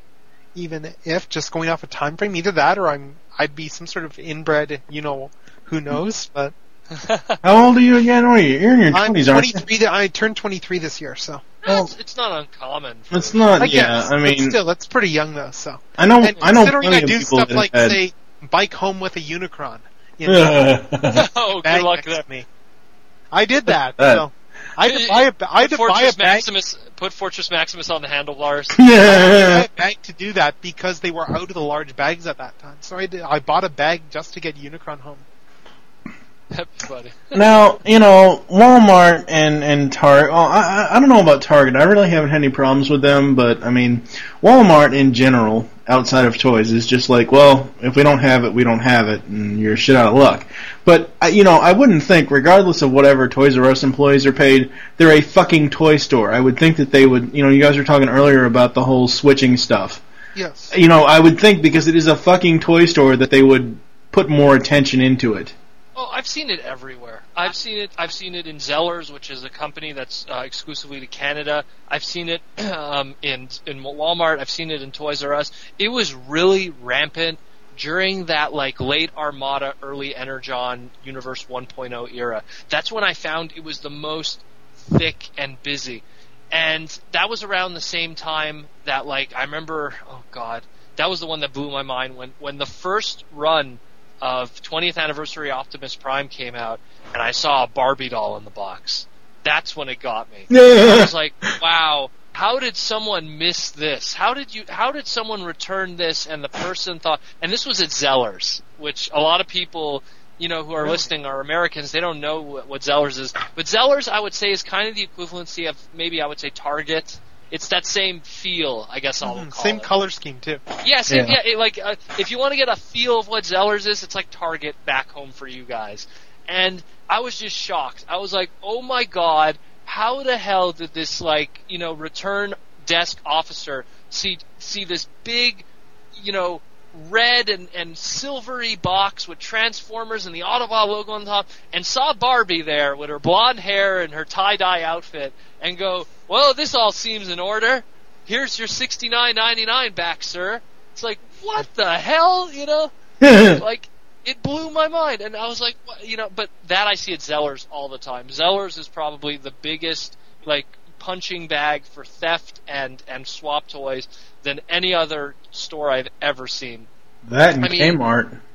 Well, that's just it. They're kind of like the Kmart, Target. I don't even know how to describe them. They're just, you have to be in a Zellers to understand it. Like, they're very popular in Canada, but they're one of those cases of just employees just really don't care. They really don't. But you know what? I can't blame them. I mean, it's the same way if you go to Burger King and someone screws up your order, you could be angry, but at the same time, that poor son of a bitch in the back, he's tired, he's sweating, and he's getting paid $7 an hour. Can you blame him? You know, that he put ketchup on your Whopper? You know? But at the same time, with all this new technology, it says right there on the screen, whatever the burger is, Whopper, chicken sandwich, whatever, if it says no ketchup or no whatever, it's right there on the fucking screen. Unless you're fucking blind, you can fucking see it. I guess so. Or unless you're on drugs and you don't understand it, unless you're high at work, you can fucking see it and get the fucking order right. The fast food, that's a lot of it is Burger King. Some of them are high at work. Yeah. Jeez. Anyways, I gotta say, everybody knows that I've been, last year and a half, I've been on a huge Mighty Mug kick. And before War Machine came out, the only one that I had ever seen that had two weapons come with him, and I don't count Starscream's wings because those are accessories and not weapons, was Snake Eyes from the G.I. Joe line. It actually surprised me that he comes with a gun and a sword. And yeah, he's basically a black Mighty Mug with other black and silver points on him. I mean, hell, if you took off some of the other paint apps, he'd just be a black blank Mighty Mug for the most part. Yeah, no, I don't know. What else you guys want to talk about? Let's see, what did I buy? I bought a lot of, like, TFs online recently, but it's all old stuff that I've been plugging the holes in. In terms of new figures, I've been on a bit of a DC Infinite Heroes kick recently. I've been picking up this and that now that it's kind of like a few waves in, I could go back and pick up stuff up cheaply. Yeah. I've been picking up Flash, Professor Zoom, Jay Garrett, the first Flash. A lot of the 3-packs are now going on clearance. Yeah, I saw a bunch of winners. Yeah, they're like super, super cheap now. Like, what is it, $4.99 or $9.99? I don't even remember. But what I've seen that's hilarious is I've seen at the winners near me, there's a Unleashed Megatron from the first movie line. How much is that? I honestly don't know. It's been there for a while. Like, that's what Winners is kind of like. Sometimes it's super cheap, sometimes it's kind of expensive.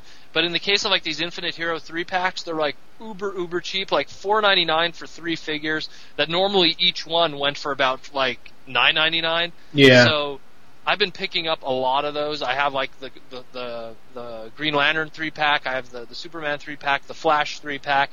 I started picking up some individual ones from specialty stores pretty cheap, like Professor Zoom, which is like the Reverse Flash. I picked up Wally West, which is the Flash 3, if you will, after Barry Allen.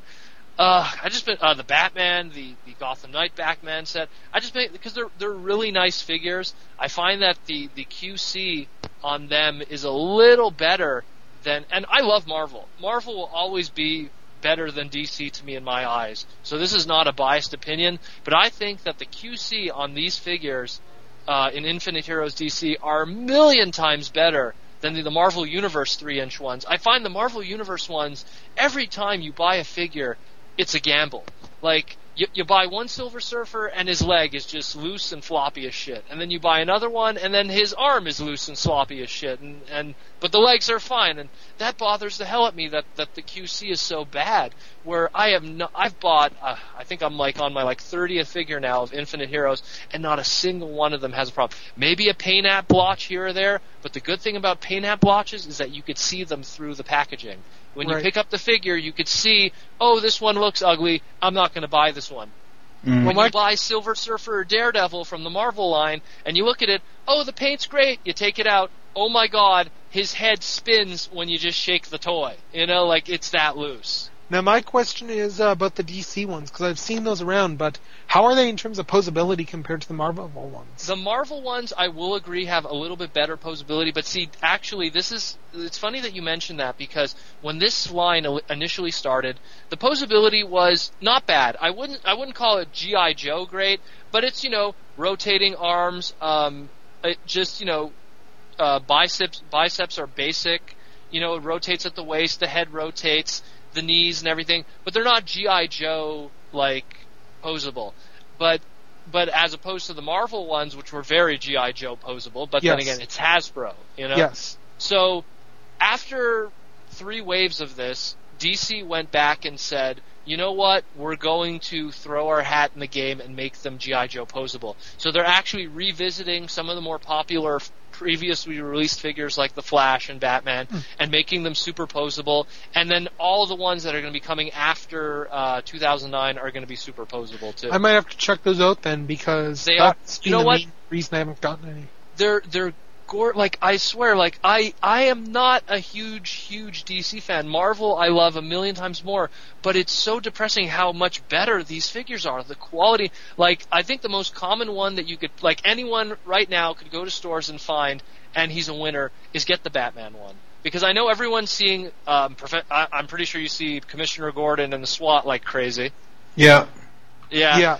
He's everywhere. But part of that wave is Batman and Scarecrow. If you could get that Batman, and he's probably 5 per case of 10 per, Commissioner Gordons or whatever. But if you could get that Batman, I guarantee you're going to love the hell out of this figure. It is the best $5 you will ever spend, or whatever he's going for in your area. Because they're so high quality, the paint is amazing. It's absolutely amazing. It blows my... they're better than some G.I. Joe figures I've bought directly from Hasbro. It's just... I think Mattel really knew what they were doing when they were doing these figures. You know what I find very interesting? There's always been the Marvel versus DC or DC versus Marvel thing throughout comics and cartoons and toys and everything else. I find it very interesting that Hasbro has Marvel, Mattel has DC. Oh, and it even goes beyond that. WB has always been DC's home. Yeah. Where Marvel has always kind of been shopping around, with Fox for the longest time, and now they're kind of okay, well, Fox really isn't doing it for us now, and they were thinking at one point of going to 4Kids, now they're jumping into the anime foray, and then DC jumped into the anime foray with Gotham, with what was it called there? Gotham Knights, yeah, and now you have the Wolverine and Iron Man anime. They've always been at each other's necks, but they're the big two. They're right. I mean, I find it what I mean as far as interesting as far as the toy lines go. You have Hasbro and Mattel, easily the big two of the toy world. I mean, because Kenner's gone, easily. Easily they're the big two. I mean, Kenner merged with Hasbro, so you have the big two of the toy world and the big two of the comic world. Marvel's on one side, DC on the other, with the respective companies with Hasbro and Mattel. So I find that very interesting.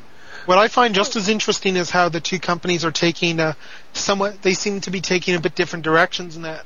Mattel they've stuck a lot more. They've done some dabbling in media, but they're still very much a toy company, whereas Hasbro is going, we've got all of these successful brands, and they're trying to actually become more of a media company that also handles all the merchandising for their stuff.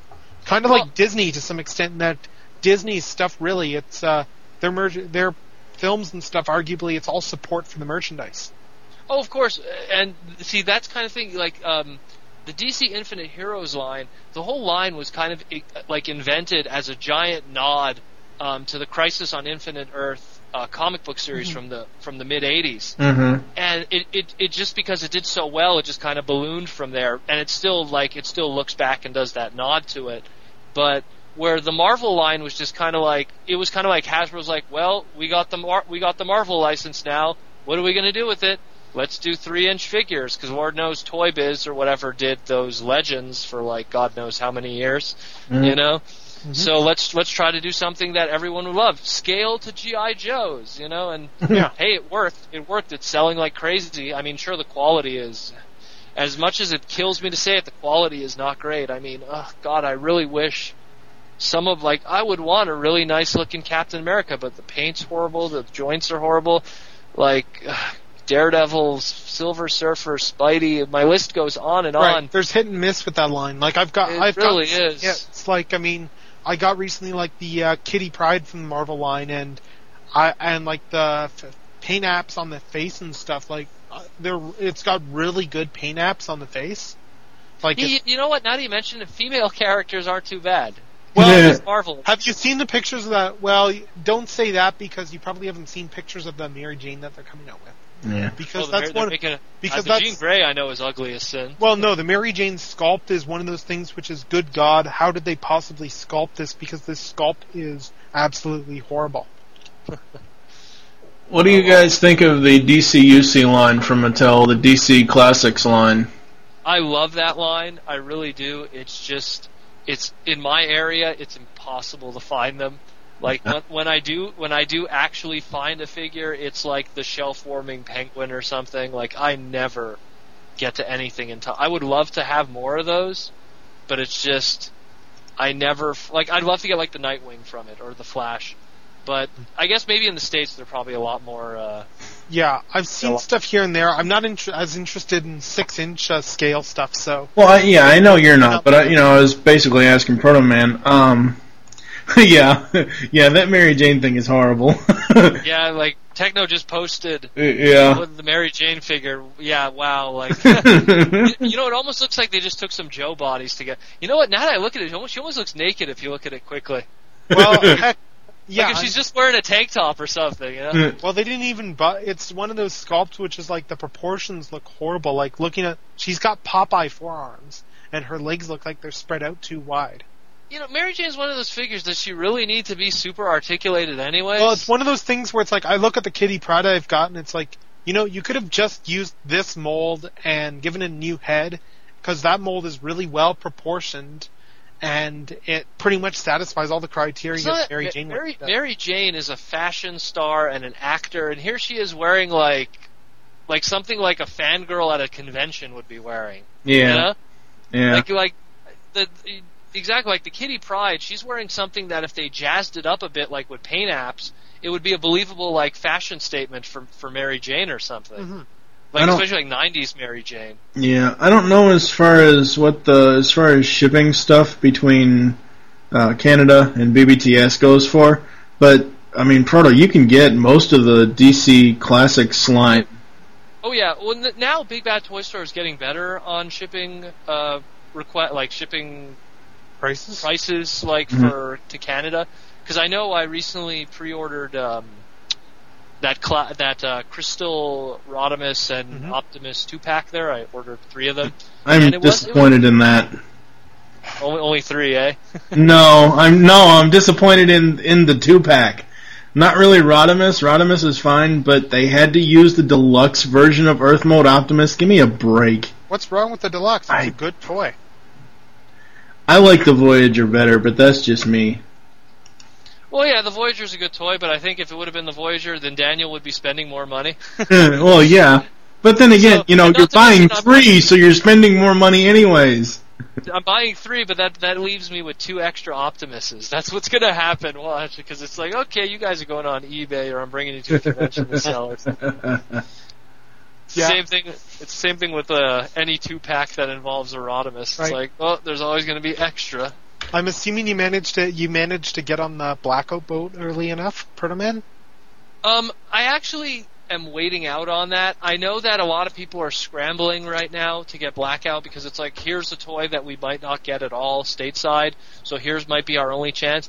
But part of me's like, it's one of those things where if I don't get him now, he's going to be retardedly expensive later. Like I guess you could say like the sweeps or like say Kiss Play Rodimus, like one of those things. Well, any Kiss Play figure, more or less. Now originally those went retailed for about $89, and now like they're easily $200 because. Hey guys, it is Ryan. I'm not sure if you know this about me, but I'm a bit of a fun fanatic when I can. I like to work, but I like fun too. It's a thing, and now the truth is out there. I can tell you about my favorite place to have fun, Chumba Casino. They have hundreds of social casino-style games to choose from, with new games released each week. You can play for free anytime, anywhere, and each day brings a new chance to collect daily bonuses. So join me in the fun. Sign up now at ChumbaCasino.com. No purchase necessary. VGW Group. Void where prohibited by law. See terms and conditions. 18+. No one picked up on that.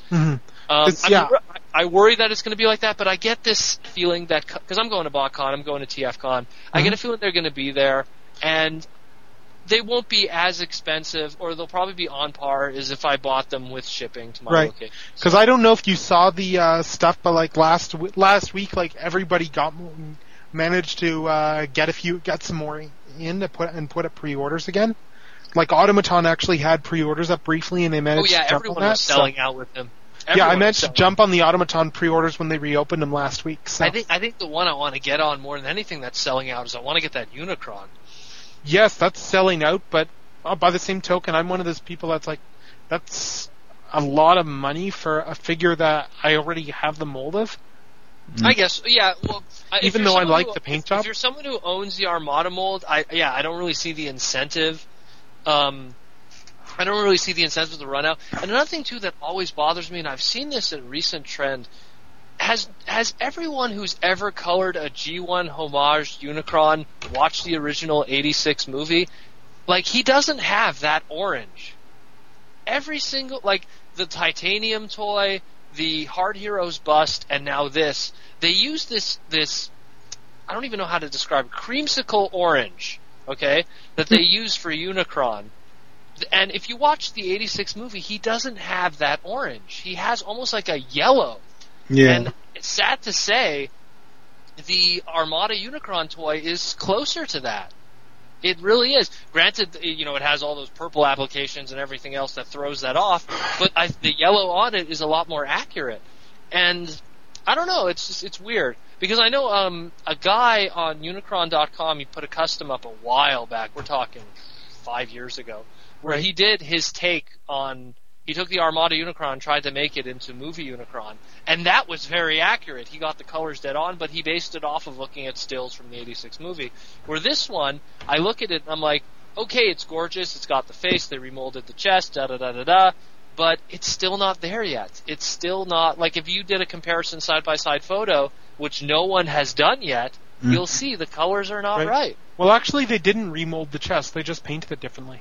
Oh, did they? I don't know. Yeah, if you look, I've noticed that it's the same chest. They just painted it the same way that it is in the movie. See that, like for me, I think that if they really want to do something like this, I feel they should probably go the whole 9 yards. Like, phase out the Minicon gimmick.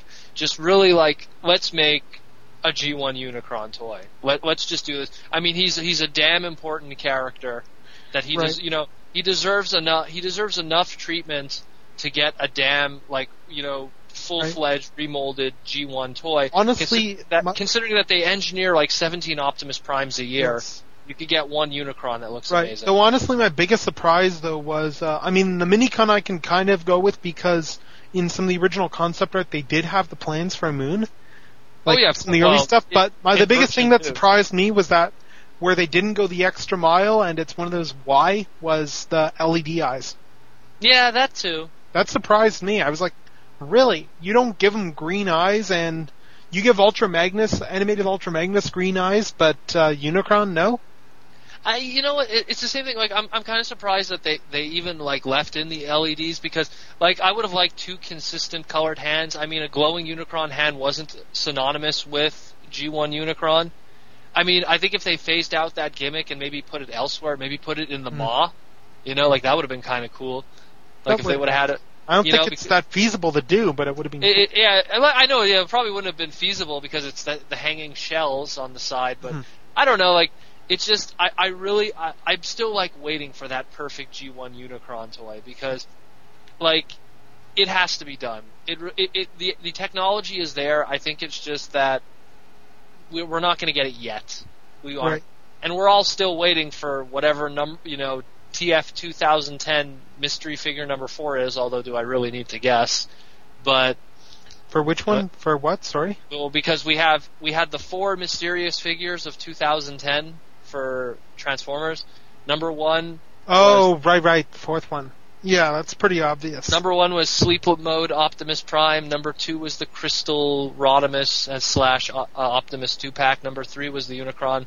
Number 4, probably MPO 9 Rodimus, I believe we're at now. That seems like a no-brainer based off of... You know what? It's a no-brainer, but the other half of me is like, wow, maybe they might not do it. But we know the designers have mentioned hinted in the past that they want to do it. You know what? I'm surprised they haven't done it so far at this already, point. yeah.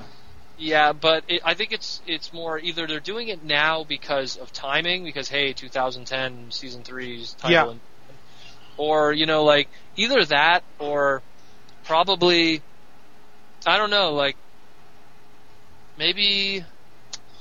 See, I'm trying to think of because they already did the Sleep Mode Optimus, and that's like, oh god, that's like the dirtiest repaint ever. Because they just came hot off the heels off of the black repaint one. Yes. Wow, they wasted no time. Not even 3 months apart either. I'm surprised they haven't done the evil Shattered Glass Optimus yet. Because of the token that they seem to be grasping at straws for as many repaints as they can possibly think of.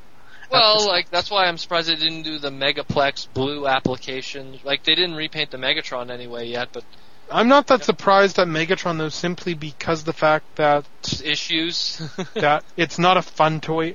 Well, I transformed mine again last week, and it's never been a fun toy to transform. So Starscream is fun to transform, Megatron is not.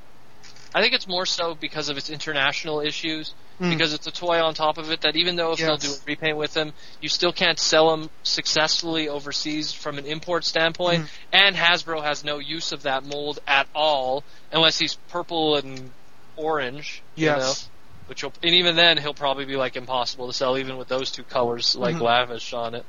So, I don't know. It's a long story, but pretty much, I think, it'll probably be Rodimus, maybe not. I wouldn't be surprised if it isn't. I mean, I'd like it if it was, because I'm very curious what a Masterpiece Rodimus would look like and how they would go about it. But at the same time, I wouldn't be surprised if it wasn't, because there's a part of me that's I think they've done enough this year that maybe the engineering time wasn't feasible. Maybe we'll get it next year. Who knows? Maybe. I mean, I'm kind of suspecting that they'll announce it this year, but it won't be out until next. Oh yeah, for sure. For sure. Maybe, you know what? Maybe we'll get a big reveal at BotCon. Maybe. Yeah. Although because you have to realize there has to be something they're saving for us over there to give us, yes, but I think that's going to be Transformers Prime actually being unveiled. Because they've said nothing about Transformers Prime yet. God, oh my God. They're clearly holding back. I did a panel at Anime North recently, and everyone was asking that. So what do we know about Transformers Prime? And I was like, some voice actors, a picture of Bumblebee, and a logo. The Dead or Alive cinematics are animating that? Yeah, that's the part that kind of that's the part that kind of got me. Well, maybe they will be lucky and they'll put Michaela in it. Oh Christ! Shut up! I had to shoot you for that. The hell is wrong with you? Perlman, you think if they do the Masterpiece Rodimus, do you think they would just enlarge the Classics mold? No, I think because one big issue, and this is what I've addressed this before with the animated toy, was the engineering of the engine, the hot rod engine. I think that they would implicate what they've learned from the animated mold, like how to tuck away that engine that is in vehicle mode and then make it disappear for robot mode. I think what they're going to do is they're going to do a Rodimus Prime, a Rodimus Convoy, if you will, that is a mix of the animated engineering to make it look very sleek in robot mode, but using the smartness of the 6-inch titanium to make it transform with the trailer. And I mean with the trailer. I'm serious, because I think they're going to go about it that way. I'm honestly kind of suspecting, though, that just going off some of the comments that I remember, I think around when Grimlock came out, when we were getting like designer interviews and such, like one of the designers said he wanted to engineer a hot rod that became Rodimus Convoy. See, that would be like jumping into the whole like fans project, like protector idea. But like again, to what is and if you ask me, I could give you a very clear-cut and stark answer. But what really is Rodimus Convoy to Hot Rod and vice versa, Rodimus Prime to Hot Rod and vice versa? And that's a change of color, which is the most predominant thing. Is they actually get a little darker in color scheme and magentas. Okay. And that's the first big issue. Number two is facially they're different. If you're talking cartoon standard, we're talking lines and face lines and age marks. If you're talking a manga standard and toy standard, then you're talking like, the crest is different. There's a lot of little two heads. Yeah, right away. So there's a difference there. Then again, you're talking size and bulk. The third thing the fourth thing you're talking about the spoiler. Rodimus' spoiler is different from Hot Rod's spoiler. Right. Hot Rod had a more wider spoiler. Rodimus's was large and in charge and practically like almost over his head in the back. You know? Heck, I almost at this point. I mean, what I would love for Takara to do, although I can't see engineering is not this far, but it would the absolute best Hot Rod Rodimus thing would be is if you made if you had some sort of how on Primus you use the Omega Lock to transform him. Mm-hmm. Imagine using something like, say, for the final step where like you pop up the Rodimus head. Or swap the heads between Hot Rod and Rodimus, you use the Matrix chamber. Well, yeah, how I could see that would be icing on the cake, because he was always the type where without the Matrix, he's like, no, I'm powerless without the Matrix. Well, how I could see that working, and that engineering actually existed since 1991 with Victory, was with Starsaber, when you put the Brainmaster in his chest, which was the little figure, and then you closed the chest, the face, the Brainmaster would become the face for the figure. Mm-hmm. Now, if they could engineer some way, and if anyone remembers how Rodimus Prime's chest opens up, it actually opens up downward. It actually opens up like the flames open up kind of like an oven, if you will, like that kind of doorway. Mm-hmm. And you could do that easily. So if you put in the Matrix and then you would close it and then it would activate some kind of like, flip feature where the face flips over a la Masterpiece Starscream. Yes. Sure, hey, something like that. I was just even thinking a head change, so. Where the Matrix is that kind of key where if it's in there, it would activate the tab that would do the face flip. Yes. Or if the Matrix wasn't in there, it wouldn't instigate the face flip, so it would stay as young Rodimus. So the evil thing would be to say you need to buy Masterpiece Prime in order to complete this. Oh, that would be absolutely because they put out enough Masterpiece Primes that there's enough Matrix. There's enough Matrix exploding everywhere. Yes.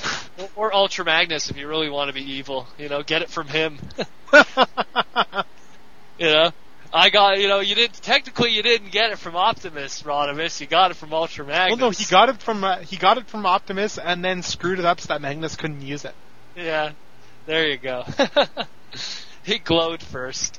Yeah. So then it was like, okay, I'm going with the first guy, and anyone else who tries, as long as their name is, they can open it as long as their name isn't Ultra Magnus and Galvatron. You know what? I'm the biggest Rodimus fan on the planet, but I could write a book of speculation about the movie of how like this all went down.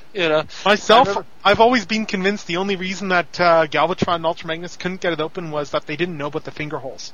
Yeah, of course they didn't. Well, that's the biggest joke for Ultra Magnus. It's the finger holes, Ultra Magnus. I mean, that's the biggest joke in history, according to. Damn it, Robert Stack! It's the finger holes. Now, don't speak ill. Scourge can open the Matrix. Yeah, if somehow because you know why? Because Scourge is just like screw this. I'm putting it in my chest. Let's see. Yeah, he didn't open it. He just put it in his chest and became super deformed. Yeah, he started to melt. He just it didn't work for him. Oh boy. Like I'm looking forward if they do a Masterpiece Raw. It's going to hurt my wallet like crazy because I'm going to buy like 2 or 3 of those. Oh, right. But at the same time, I even warned my girlfriend. I'm like, yeah, like if this thing happens, Like, get ready for $700 to go missing from the old bank account. Like easy.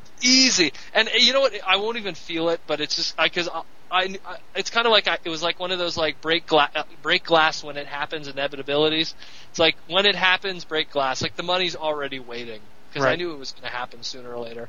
Yeah. And after that, though, it's all downhill from there. I mean, unless they do more Lucky Draw Rodimus molds, and I'm already Lucky Draw Masterpiece Rodimus. Oh my God! I hope just don't. They're going to do. They're going to do that. You know they're going to do. Dare say that?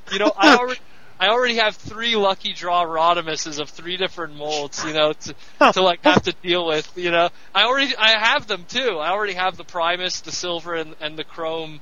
The silver chrome and the gold chrome Energon Rodimus or Superlink Rodimus. I don't want to have to deal with that. Tracking those down was a headache, let alone paying for them. Tracking them down was a headache. But yeah. All right. Well, I think we're gonna close out on this because we're approaching the at least for this segment, the 50-minute mark. All right.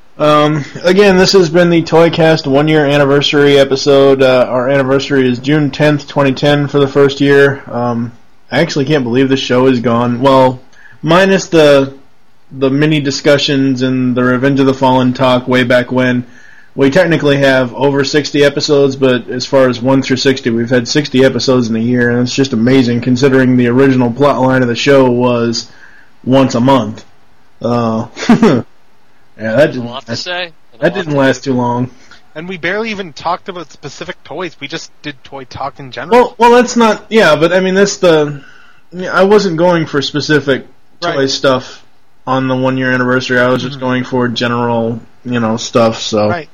But yeah, it's been a good year so far. As far as the show, I guess we haven't gotten a whole hell of a lot of iTunes reviews. We've gotten some of them, so. For those of you who actually listen or not and are not on the show, start leaving us reviews, please.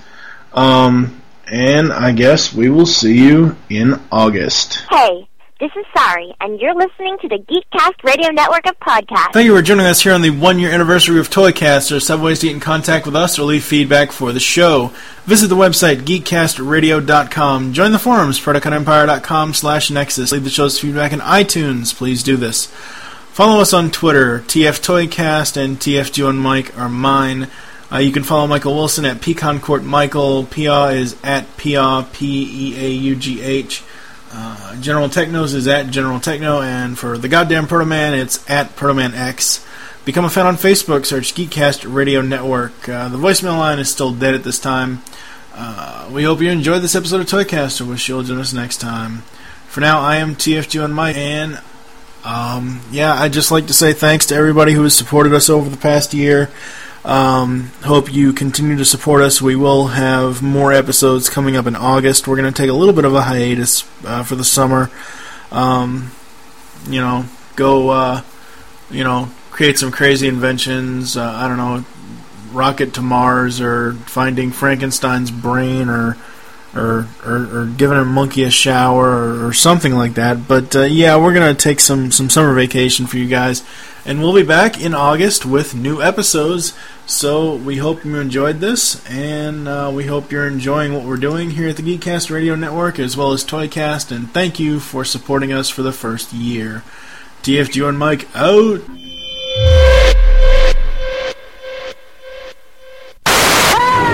Supernatural.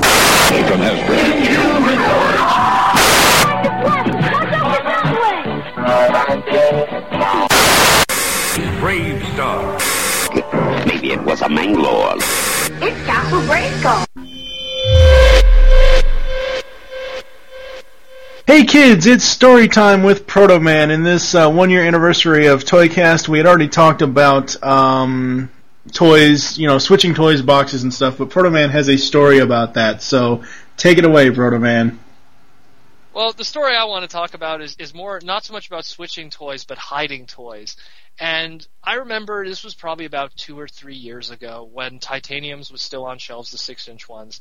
And this was when there was a sighting here in Montreal, Quebec, Canada, where the Scourge / Cheetor 6-inch titanium wave has come out, and there were sightings all over in Montreal, and I went with my girlfriend looking for them.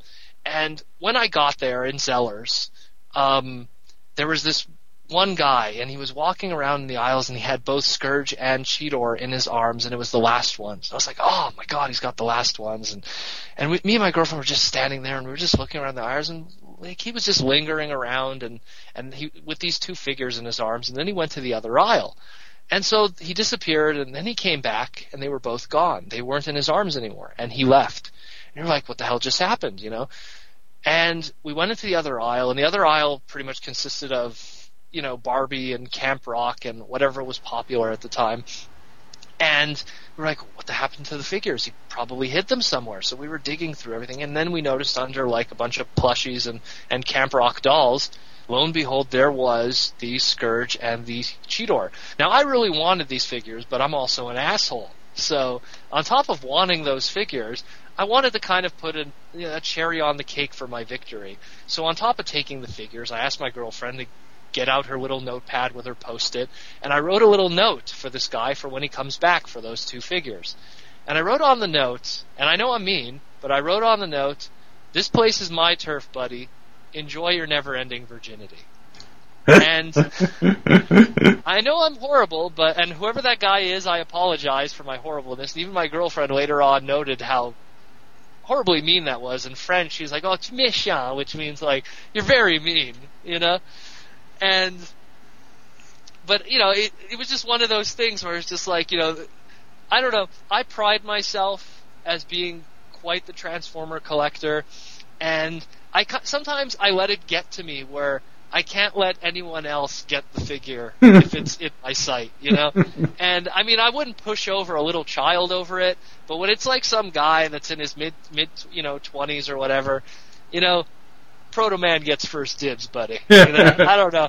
I don't want to sound like a cocky SOB, but it was just one of those moments that it just, the adrenaline was rushing. And, you know, to make a long story short, that titanium Cheetor was pretty awesome. Yeah. It's one of the better titanium toys. So this has been Story Time with Proto Man. Before we go, would you like to pimp out TFCon? Oh, sure. TFCon is happening. Well, when is this going to be posted? June 10th. Episode?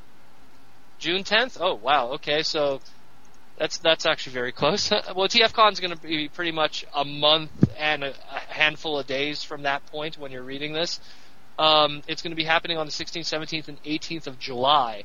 The Friday is an awesome social day where you're forced to interact with other TFCon fans and break the ice, which will then be a chain reaction to all the fun that'll happen the other 2 days afterwards. We have guests, we have panels, we have exclusives, we have customization class, we have a deal room with over 85 deal room tables of Transformer toys. It's in Canadian dollars, so if you Americans cross the border, make sure to bring your passport, but if you cross the border, you're paying great money for cheap G1 Transformers, and hey, that's always good to hear.